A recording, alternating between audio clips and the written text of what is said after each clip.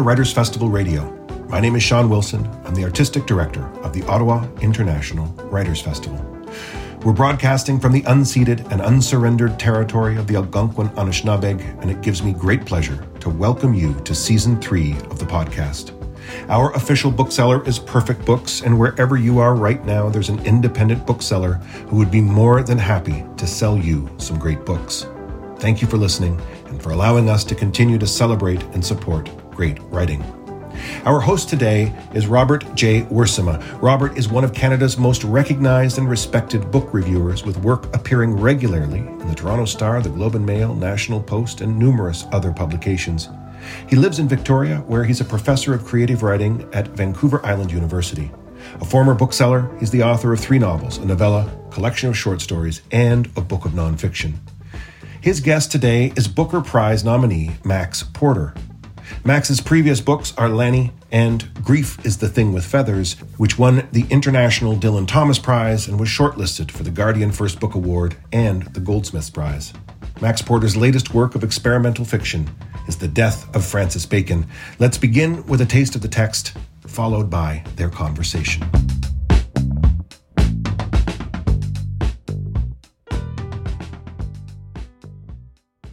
Take a seat, why don't you? Hopeless angle, chin stuck on like a dumpling, cheek like a chop, but I like the cut white sail of the cap and the forearm border with the starched guillotine sleeve. This is all worth a look. Take a seat, why don't you? I heard you before, Piggy. A run-along fouette, poor sibling to the Catalan whip on the bowl of peas with the garlic oil. Darling mama, sister, oh Dios, Mercedes, my hair must be utterly laughable. No oil. She pats my little linen hill belly, hungry, starch and starve, all your thoughts of food and fizz. The martyr Edward or the painter Francis? She turned. And that suddenly is a handsome prospect. Twisted neck, thick line of brown shadow. That's what I'd seen this morning. Nag at me ridgebone, rather unholy. Little bull at the door between a broken nose. I'd love to see her snarl. There's an odd-lidded familiarity in a sense of too many teeth. Teeth going all the way back down the throat. That's why she has to sit like that, as if sitting for me, lest those rows of teeth burp out. I'd love to see you snarl. See. Minotauromachia. See, my hair must be utterly laughable. I can feel it fluffing, puffy. All the air I no longer have is up in my hair. No oil, fuzz, fuss, fizz, you say, lust. Stop now. Listen, so vain. I ask her for Francis and I say, please. She takes from her face a handsome hardback and breaks it open like it was made of crackling, lacquered. And we are in the details, and she licks her finger, she licks the cut ridge of the pink tip and sucks, licks, pits, puts her finger in the middle fingering, rings an awkward Van Dyke tapering chub bell with the ring pinning the trimmed figure to the belted indentation. It bothers me. Paying attention, too pale. Sister, are you in pain? Francis, we're just working. Unbother that dangling finger with a rag. What you know is that a 17th century finger will say to a 20th century eye, look at this little wooden box. If I put myself against this lid and push, see how tightly it makes its patient progress into that groove. Heavens, yes. It's perfectly tantalizing, and you hardly need me to tell you with a found image what it's like. Slices her finger and holds open the cut to show me, but I'm asleep, refusing to dance her little cliched blood dance. So she reads. Bacon is a very remarkable but not finally important painter. Boring! I know this. I know what you're doing. She's up on the ceiling in some kind of trapeze swing seat or harness. Matte bat wings. Couldn't reach her if I tried. These paintings are haunting because Bacon is a brilliant stage manager rather than an original artist, and because their emotion is concentratedly and desperately private. Oh, naff off, you skag! Riandetel Geprivé, and the little policeman runs up to the camera and is about to scream, but the image is paused, and down she comes from the ceiling above the bed and holds my eyelid open and says, not finally important. And as the little policeman runs again to the camera and seems about to scream, it's paused again, and she drops back down again like a great broken apparatus of tarpaulin and picnic stools, and lifts my eyelid. It clicks as it leaves the eyeball and says, desperately private. And there he is again, the pre-scream, the about-to-scream policeman with his little hat, and I know exactly what this is. I know it step by step. It is arriving at a party, again, and feeling horribly new, unknown, lonely and awkward, affecting disinterest, and realising the only way is to spin on in. Whip up some energy, and for that we need drinks. And for that, we need more drinks. And she lifts my eyebrow. She says, I will see you later, dear boy. Sí. Intenta descansar. Wonderful. That's the imagined internal voice of painter Francis Bacon as conjured or channeled or imagined by writer Max Porter. Bacon, in Porter's new book, The Death of Francis Bacon, is dying alone in a hospital in Madrid, overseen by nurse and Sistero Dios Mercedes.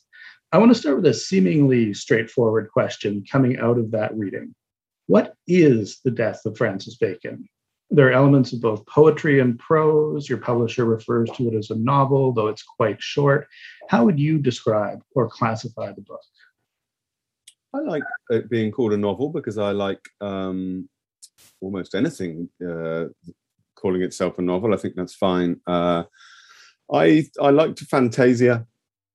I liked someone called it a sort of fractured fictional essay. I like that. I like the idea of it essaying around ideas of Bacon, unfixing ideas of Bacon from the work and unfixing the vice versa. But yeah, I mean, I like it to be called a novel because I think novels can be all sorts of things. So yeah, do with that.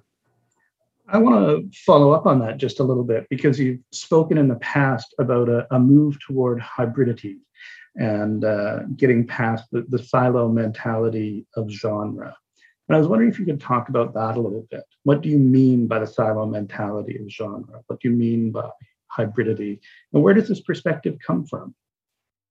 Well, I think it comes from my time as a bookseller and a publisher or an editor. And I suppose that I was more concerned about this early on in my career than I am now, because I've worked out now that if one is lucky enough to have the space to make work and lucky enough to have an audience to read it, that audience is less interested in genre than the market that gets that book into their hands. And you as a writer can have a more direct and possibly even more generative relationship with that notional or indeed real reader than you need to have with the mechanics of the industry.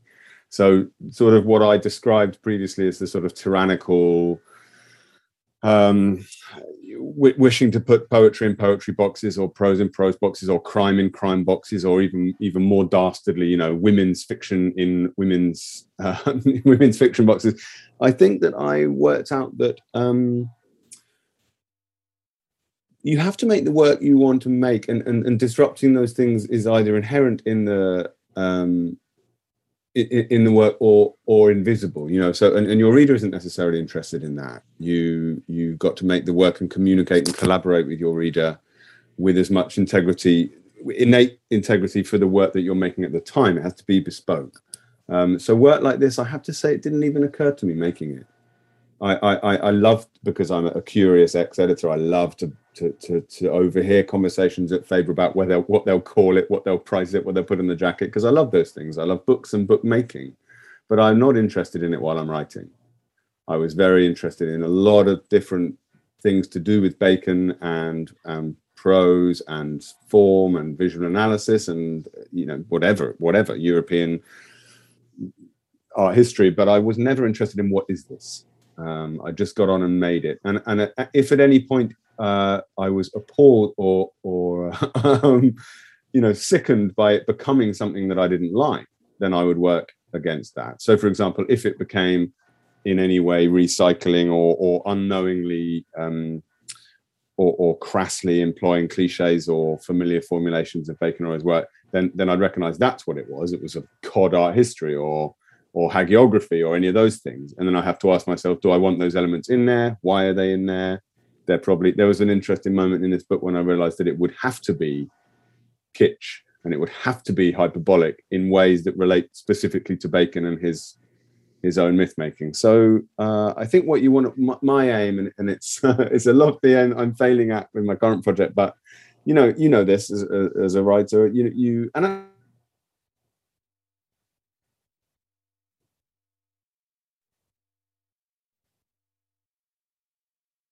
things about it might be problematic, and it isn't those things that end up bothering you. And so once I got into the swing of this, it didn't bother me what it was. It was much more kind of feeling, sort of sensory. I guess this will probably come up against this a lot in this discussion, but it was trying to go beyond a representational relationship with Bacon, and therefore it had to go beyond a sort of workaday relationship with Max Porter and his computer. I had to put all that behind, shut down the emails, and get into what seemed like a quite distinct space related to him and me. A distinct space may be an understatement. Yeah, you've got to commit, right? Because this isn't a book. If I was writing a book about John Coltrane, I'd need John Coltrane tools. I'd need to speak of the world and of the politics and of very many different things. So it was easy to go to a Baconian place. But anyway, that'll come up, I'm sure. Yeah, it certainly will in about 3 questions time. But I want to go back to Bacon. You have a background in history of art and a long involvement with Bacon's work at a personal level. Could you tell us a bit about how that relationship started and what it is about Bacon's work or Bacon himself that you find so compelling? It's Bacon's work more than Bacon himself, as readers arriving at this book hoping to find out something about the man have discovered. It's the work.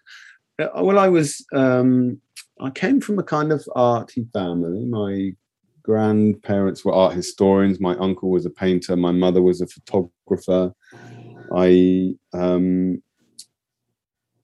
think my earliest encounters with Bacon were an incredible relief that I was moving away from work that I found a chore to look at. I was being dragged around galleries or taken to churches or whatever, and suddenly saw this work that seemed to speak directly to me and my burgeoning human condition. My awareness of the scatological, the sexual, the political, the historical, and indeed, I think it coincided with my education about the ways of this world. I can't be exact about the chronology, but I think I probably found the paintings of Francis Bacon around about the same age I learned about the Holocaust, or the Spanish Inquisition, or British colonialism. I started to learn about the world, and it seemed like the paintings of Bacon stood up both as physical objects that had a lot to say about this in a way that seemed to me startlingly truthful, but also as philosophical investigations.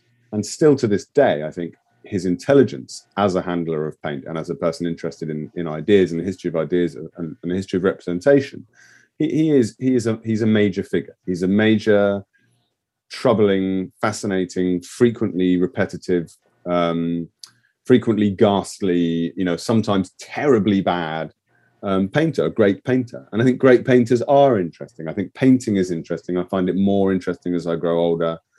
I find it more surprising that we have this extraordinary history of painted images. And I suppose I looking back now, as well, for many reasons, as an English person outside of the European Union who loves Europe and European ideas and European art, but also as a person looking back on my own time as a privileged person living in sort of, I guess we'd be talking about the cusp of the Blair years, the opening of the Tate Modern, extraordinary access to art and to culture, and now being a little bit more analytical about what that access was, what was mediating it, what the institutional circumstances were, what the political ramifications of those displays were. So it seemed like a good time to have a reckoning with exactly your question. Why am I interested in Bacon? Because I then went on to study art history and never looked at Bacon. I never studied him. I'd read all the books as a teenager. I've collected books on Bacon for my own curiosity, but I never was taught him. I never unpacked him with other people. I've always done it personally. He's been a sort of private passion. And I think there is, I'm sure it's the same with you, there is a distinction between the things that you keep bubbling along as your private passions and the things that you take public either in your work or in your academic life. And I, in a way, what I've regretted this year is taking the Bacon thing public and finding, again, publicizing a book is difficult, or reviews are awful things, or yes, there's a reason why I can't bear that biographical hammer that lands back down on Bacon every time, or the sort of the myth the Soho legends being wheeled out again and again and again, and indeed one's own legends that you accrue as a writer. Why would a writer like this write this? Why would a writer that was interested in this write that? All of which I find really problematic, but in a way that has, interestingly, only pushed me further into Bacon.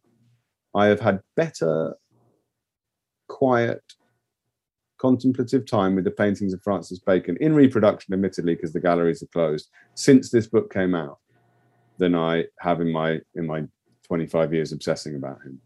And I think that says a lot about a deep kernel of interest that must be there and must be authentic. And also the biography came out. I don't know if it's come out yet in Canada, but the Revelations, the extraordinary Stevenson Swan. Yeah. I was going to mention that. Have you looked at it?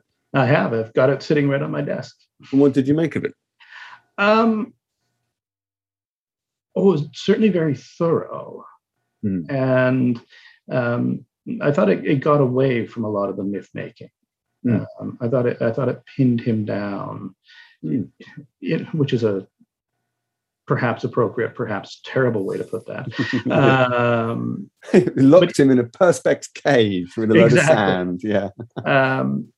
But I guess it sort of ties into my follow-up question, which is that I do have a bit of a background in Bacon, and there was a centenary retrospective at the Met that I saw on closing day in 2009. And there was an exhibit at the AGO in Toronto called Terror and Beauty that paired his work with Henry Moore's, which was fascinating. So I gulped the death of Francis Bacon down. I was there for it from the very beginning. But I have a hard time imagining a reader coming to the book without some grounding, at least some grounding in Bacon's work. So where would you suggest the uninitiated begin? Well, I'm a little bit defiant about this because I'm one of these people that thinks that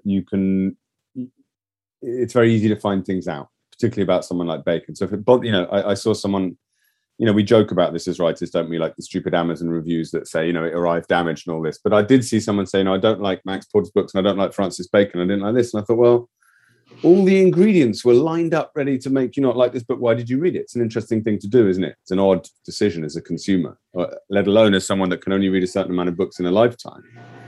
I would say that we're really lucky. Bacon has been so voluminously covered, not just in English, but around the world. That right from you can go in at any angle. You can go in psychoanalytic, you can go in philosophical. One of my favorite books is the Deleuze. I think it stands up. I think it's an extraordinary book. If you want a plain, I think probably definitive biography, the Stevenson Swan, I think it will be hard to beat. It packs a lot in. It's hard research. They found out a lot of interesting stuff, and they don't put anything in there that's for effect. They don't have a thesis about Francis Bacon they're trying to prove. They say what they found. I think it's brilliant. I think the best book about Bacon is the Sylvester. If I were to choose if I were to create an ideal triptych, which it must be, of course, with my book, it would be the Sylvester interviews, because I think they're a fascinating, artificial, monstrously fraudulent masterwork of an artist talking about because it's been assembled by David Sylvester, and I think it's one of the best books about painting and why you make work that should be read by writers, sculptors, politicians, everybody. And the other book will be the Incunabula, the book of stuff that was found in Bacon's studio, because that, if you read the book, that's what I've tried to get at is the clutter, the associations, both literal and subliminal, that happen in a person's mind when they're thinking about their own work, especially if their mind is fractured by illness, especially if it's highly unrealistic project. I'm not illustrating Bacon's actual thoughts on his deathbed. I'm creating a literary mode that might speak of the sort of mess that might be someone playing at being Bacon if they're using fiction as a tool. So these are all things quite a long way away from a really good biography, but thank God we've got it all. And the other thing, I was in lockdown here, and I had never quite grotesquely, I had taken for granted what the Francis Bacon estate have done with the Catalogue Raisonné online. It's an absolutely astonishing resource that you can just sit and go through a painter's entire output chronologically and see what they did. I mean, particularly with someone that did so little, like did so little.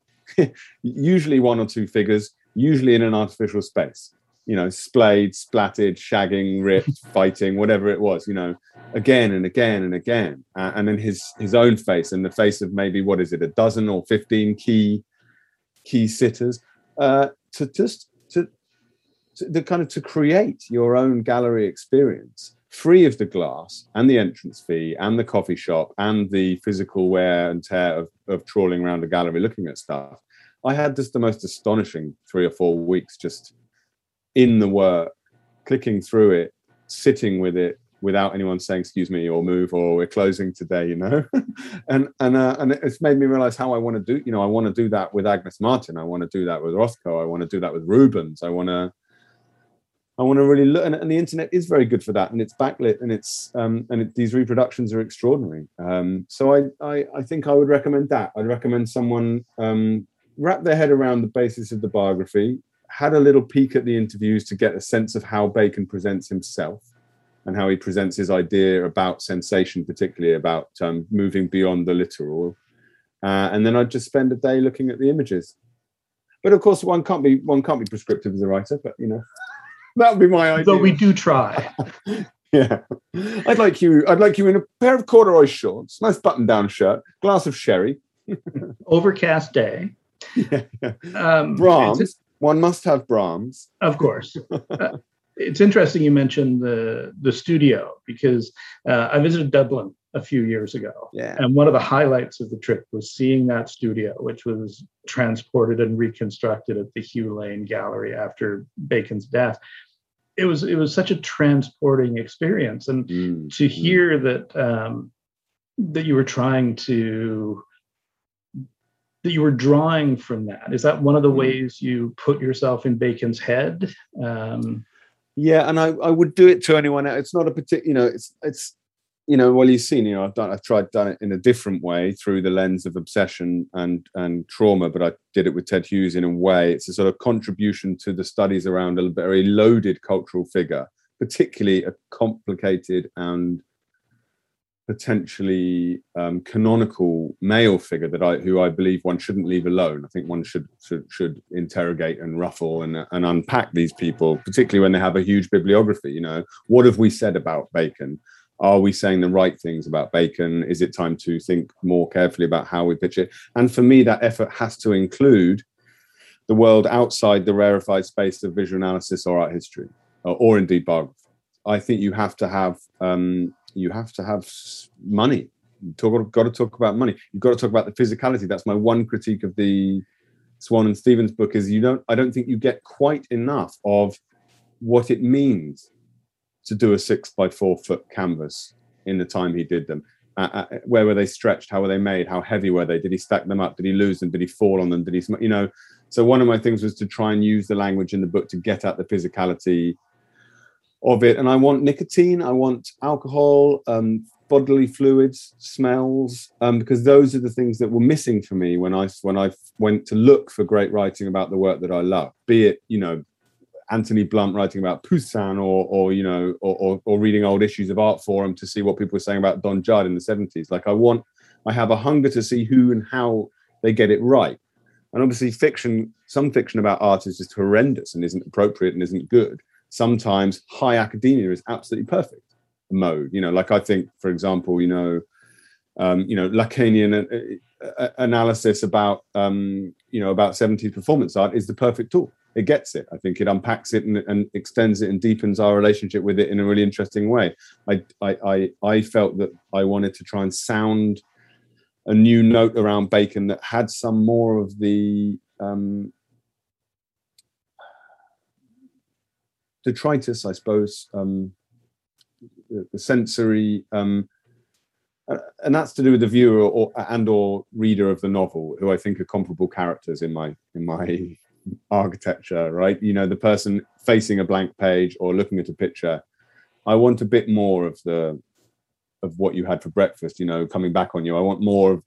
Is that how you say belching? And you say repeating on you? We can. Yep. I want Bacon's life and art and his preoccupations to repeat on him as he lies dying, and for that to be palpable for the reader in a way that isn't available if you stay within the realist model. A complete breakdown of the distance of the clinical whilst acknowledging, because readers are sophisticated people, and I know this and you know this, that it's an artifice, that it's a game using fictional tools, and that one can only fail and fail again. But same as the Hugh Lane, it's a fascinating thing to see the studio, but it's also deeply frustrating because it's behind glass. You only get a very controlled view at it. You only get a controlled look at it. You only see what they want you to see.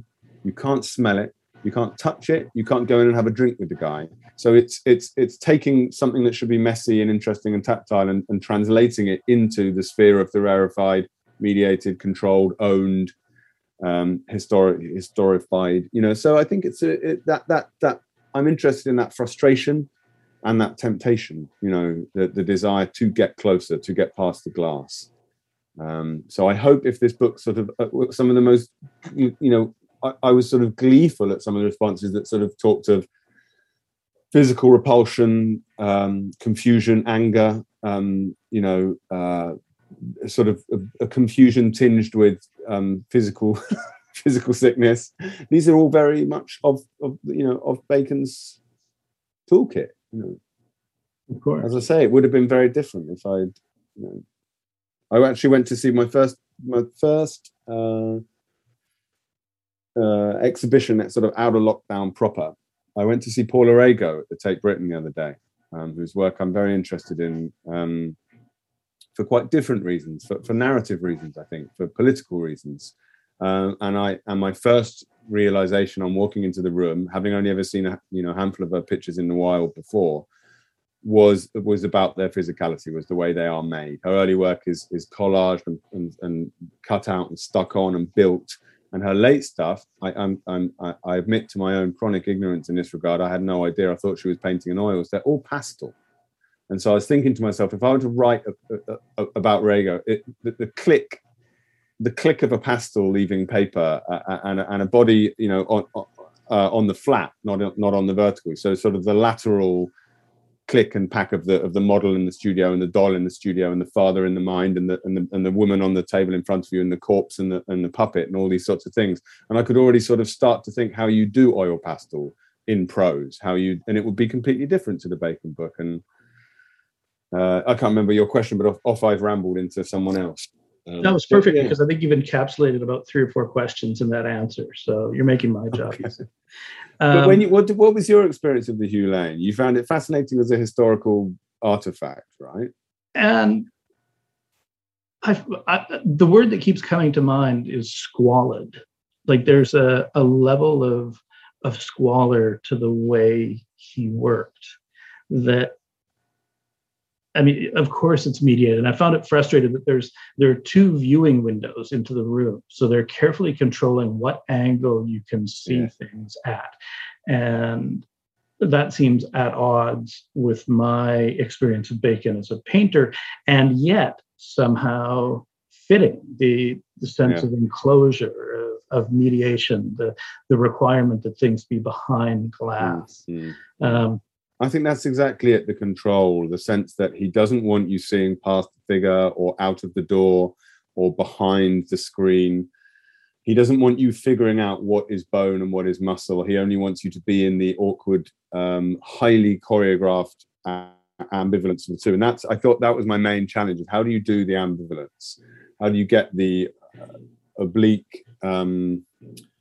how do you achieve that slippage that is the generative thing in Bacon, that is the thing that creates the sensation because it's somewhere in between figure and violence, or understandable by the eye, or pure sensation? And that's why I like the Hugh Lane, because I left feeling bothered and frustrated and curious about squalor, as you say, versus perfection. Like, how did you make those images, those beautiful, as I say, I think in the book, unbroken color fields, without so much as a pubic hair or a dent in it, in that pigsty?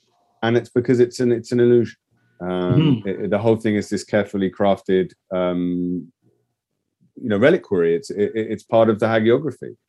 and was while it was being occupied, and especially afterwards, I think. And I like to buy into that. I feel like we owe that to Bacon, to go, to kind of keep some of the myths in circulation. Oh yes, he was always drunk. Oh yes, he only painted in the morning. He liked to have sex. Like give him the sort of preposterous propaganda about his own creativity that he so craved, because it would be, it's not like Velázquez, who just was in the studio every day painting. I don't know. It's an interesting one, and I like how much the Hugh Lane forces you into a consideration of your own bodily status, stature, the kind of conditioning of yourself as viewer. That seems very Bacon-y. It wouldn't have worked with someone else, I don't think. Yeah, it seems right for him. So let's bring it back to your work and your process. If one knows Bacon's work, well, just to backtrack a bit for people who haven't picked up the book, the novel is told essentially in 7 imagined paintings. And if one knows Bacon's work, and my experience of reading it is that you can almost see the paintings as you read. Each chapter, section, painting coalesces into that image in the reader's head. Every reader will, of course, have a different image, but it's a very powerful bit of painting as writing that I've never seen before. I was reading in a Paris Review piece from a few years ago, you describing trying quite unsuccessfully to paint like Bacon as a teenager. And I think you've managed that feat through words in this book. And I keep coming back to the old adage that writing about music is like dancing about architecture. And I think this is probably even more true of visual art, but somehow you've made it work. How did you approach the book at a craft level? Like how did line by line? That's a beautiful thing to say. I'm really grateful to you. It's not something one would want to. There's something incredibly improper about attempting it. That's probably why I would never have thought to do this book had I not been in the sort of pandemic cage of selfhood and domesticity, and needing somewhere to go to that felt scratching a deep itch. The impossibility of writing about it. It seemed to me a purely technical problem to begin with. Things are always a structural problem to begin with for me, and that's what. And the 7 paintings was late. That wasn't the solution to the structural problem. The solution to the structural problem was the nurse and the patient. So, because for me that's actor and audience, or novel and reader, or analyst and patient, or Bacon and Sylvester, or and both playing the game of playing the part. I don't imagine Bacon being played by Bacon. I imagine it being a mask that is handed between them while everyone tries to strike the right note to generate in the reader a sense of or sort of range of unanswered questions about Bacon that generate feeling. So once I set that up, I quite liked the sort of cod Beckettian way that they might be in a sort of theatrical fight to the death. And then it occurred to me that in itself was a relatively literal translation of Bacon's visual art. So I thought, what if I had, you're my ideal reader in some respects. I thought, what if I could create a situation where I create a sort of flicker reel of Bacon's paintings for those people that know them or even can half remember seeing them, so that they aren't sure what images they're remembering in the same way as Bacon isn't because he's dying, and get that flicker reel happening in your head. So there are probably 150 direct Bacon elements, iconographic things. Yeah, and they're there to see or not see, and I hope they afford some pleasure if they're seen or felt or half remembered. But I don't think the book's is going to fall or stand related on any kind of strict connoisseurship of those things. And I think that'll be a boring way to read it. It's got to be felt. So I think if you're like, oh, that must be Rider thrown from Picador 1976, you're reading the book in the wrong way. And so then that sort of sets it up. And then when I started writing, I thought to myself that the main technical problem, I won't say challenge, because all writing is a challenge, isn't it? And it's good. That's why we do it. It's difficult. But the problem with this book was how to create a range of marks without it being a gimmick. I'm very allergic to gimmicks for a writer that uses them as much as I do, you know? So I was very keen to try and create a splashing effect, a dizzying effect, and then a sudden figurative weight effect. I suddenly wanted figures landing in the space effect. And then I also tried in picture 6, the smearing. I wondered what it would be like to blur or smear or smudge the image, and is that possible in language without losing your reader completely? And that's one of the reasons the book is so short, because I think if you indulge, it would be indulgent, I think, from the writer's point of view, to do that at any great length. I think it would be it wouldn't be right for Bacon either, who is an artist of slap and tickle, not deep meditation. You know, he isn't Rubens. They aren't meant to be contemplated and decoded. They're supposed to lurch up at you out of your nightmares or off the wall of the Tate, and that be a comparable thing. So that was the main thing, really, is what is the mark, what is the gesture, how is pure prose going to get me there? If I'm going to smuggle in these bits of history, bits of childhood, you know, to create the incunabula for Bacon's mind, then how busy can I make it without it being preposterous chaos? And how ordered can I make it in a kind of representational, in a compositional sense, without it becoming too obvious, without me just describing Bacon paintings, which would be a dismal use of, you know, some poor bastard spent, you know, $6 on this book. That's going to be a horrible waste of his time and mine, because you can do that for yourself by looking at a book or looking at the internet. So it was an interesting thing, and it was quite it felt, this is a bit portentous to say this, but it felt like quite a high wire thing that I don't think I've been ready to try before. It felt like a conversation with my previous hybridity in a way of sort of testing how far it can go before it becomes a fool's errand. And it seems certain parts that you mentioned, the slippage in Portrait 6, that sort of blurring. You see the roots of that in the polyphonic approach in Lanny, but this takes it even further than that did. Yeah, when you see a show, when you see a show of paintings and they've got the vitrine in the middle. I mean, I love a vitrine anyway. I almost wrote a book about Joseph Beuys that was going to be, you know, 12 glass boxes full of felt and fat. But you know, when you're looking at the paintings and they're the thing you're supposed to understand, and you do that horrible thing of reading the wall text, and then your all the beauty of discovery is sucked away across the terrible empty room as you're told what to think. You're told what the painting is about and when it was painted, and you know, and what it illustrates, and it's just crushing. You know, I'm very anti-wall texts, but find myself perversely drawn to them in a kind of masochistic way, you know. Anyway, I love it when you turn and there's a vitrine in the middle of an exhibition which has sketchbooks and paraphernalia, napkins, doodled napkins, cigarette butts, or, you know, all the way up the scale to the Hugh Lane recreation of the studio. Because that seems to me to provide instantly the mystery as well as the security of context. It mystifies it exactly the same way that it demystifies it in perfect, almost erotic tension. And I thought if I could do that in the prose, so even like you're my perfect reader because you know a lot about Bacon and you've read my work, right? So, but even you, I hope, would have at times thought, "The fuck is this nursery rhyme?" Or is that made up? What is it? Was this translated from the Czech, or you know, or who's this person he's in the cab with? Why is he swallowing a fist? Why Caesar?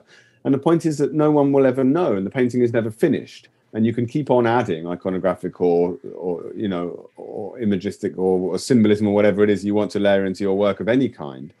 And it's only the point at which the viewer can come with nothing or come with everything, and they're totally different experiences. So I tried to capture a sense of that random, but somehow also like devastatingly exacting calibration of elements that was in Bacon all the way through. He was his palette was limited, and so I wanted to sort of blur the edges of his influences and his life, so that you were in yourself thinking, have I, is that something from my childhood? Is that something from the bottom of the 20th century? Is that an Anglo-Irish aristocratic thing?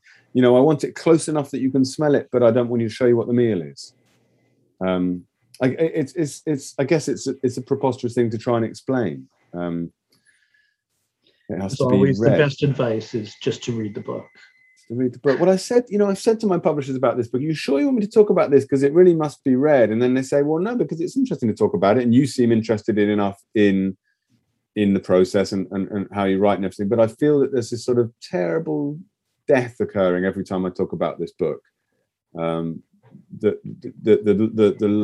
energy and the uncanny of these juxtapositions and of these cultural cameos is being sucked out of the book the more I discuss it. It's been a really interesting one to talk to about with my translators. I would imagine. Because usually my translators are pretty spot on. They say, is that, when you say, he bent me backwards on the pool table, are you talking about sex? And I go, yes. Quite rough, late, drunken sex in a pub. And they go, brilliant, thanks. Thought so. And this book, they come back and say, are you saying this? And I'm like, no. Is this from the pit? Like, absolutely not.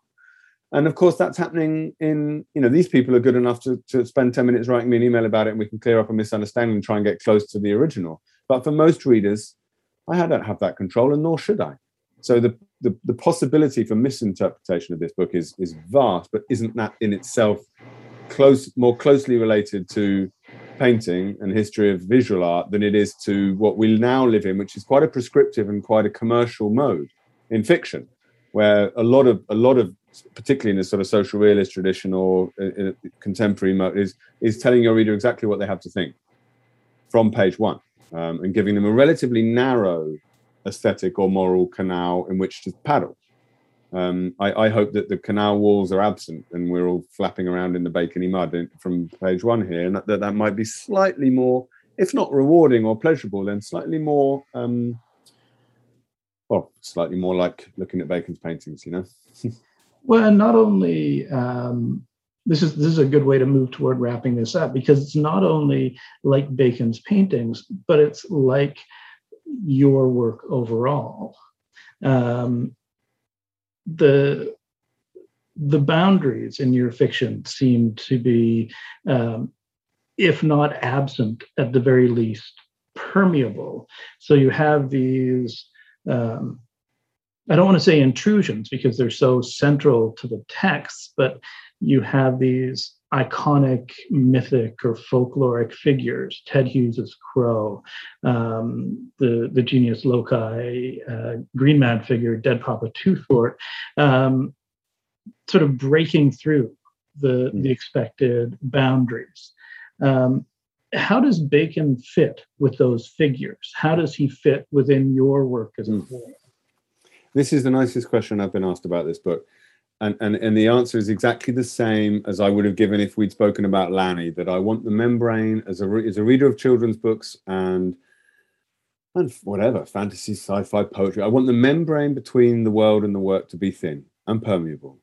I want ideas to travel across time and space and into the reader beyond the page, but also beyond our understanding of what a myth means. Like the Green Man, I want the Green Man to become contemporary conservative politics as much as I want him to become Roman propaganda. I want it slippy. And I think that exactly the same intention here with the paintings of Bacon. When you leave an exhibition that you've loved, let's say it's painting, and you want to go home and paint.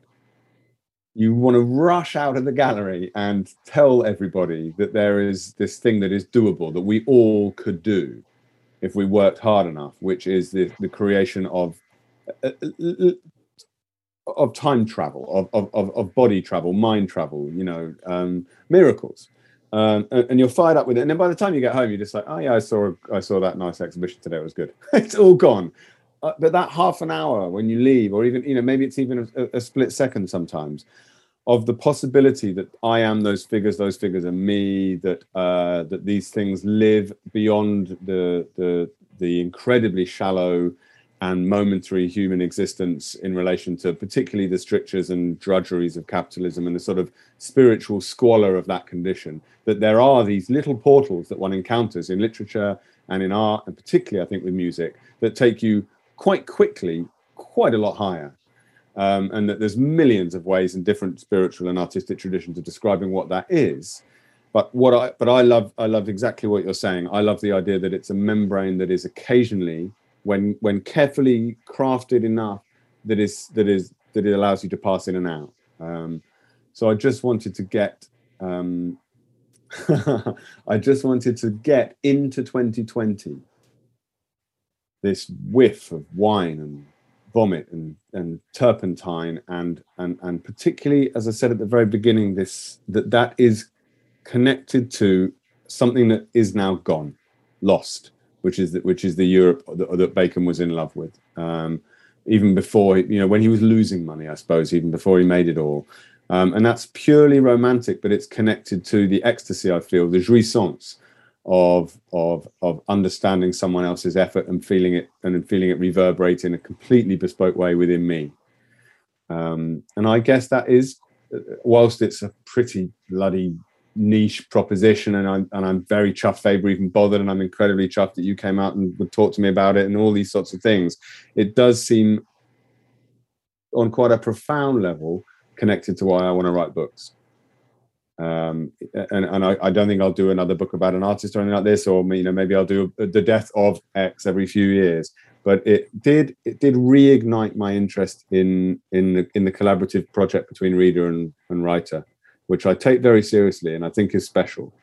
It's a thing that motivates me, and I find curious and worth preserving and worth protecting in a time, as I say, of cultural conservatism. I want that to be a radical encounter, and one not, as you said at the very beginning, not mediated by market or genre or the label across the bookshelves, but mediated purely by your intelligence as reader and my gesture or statement or offering as writer.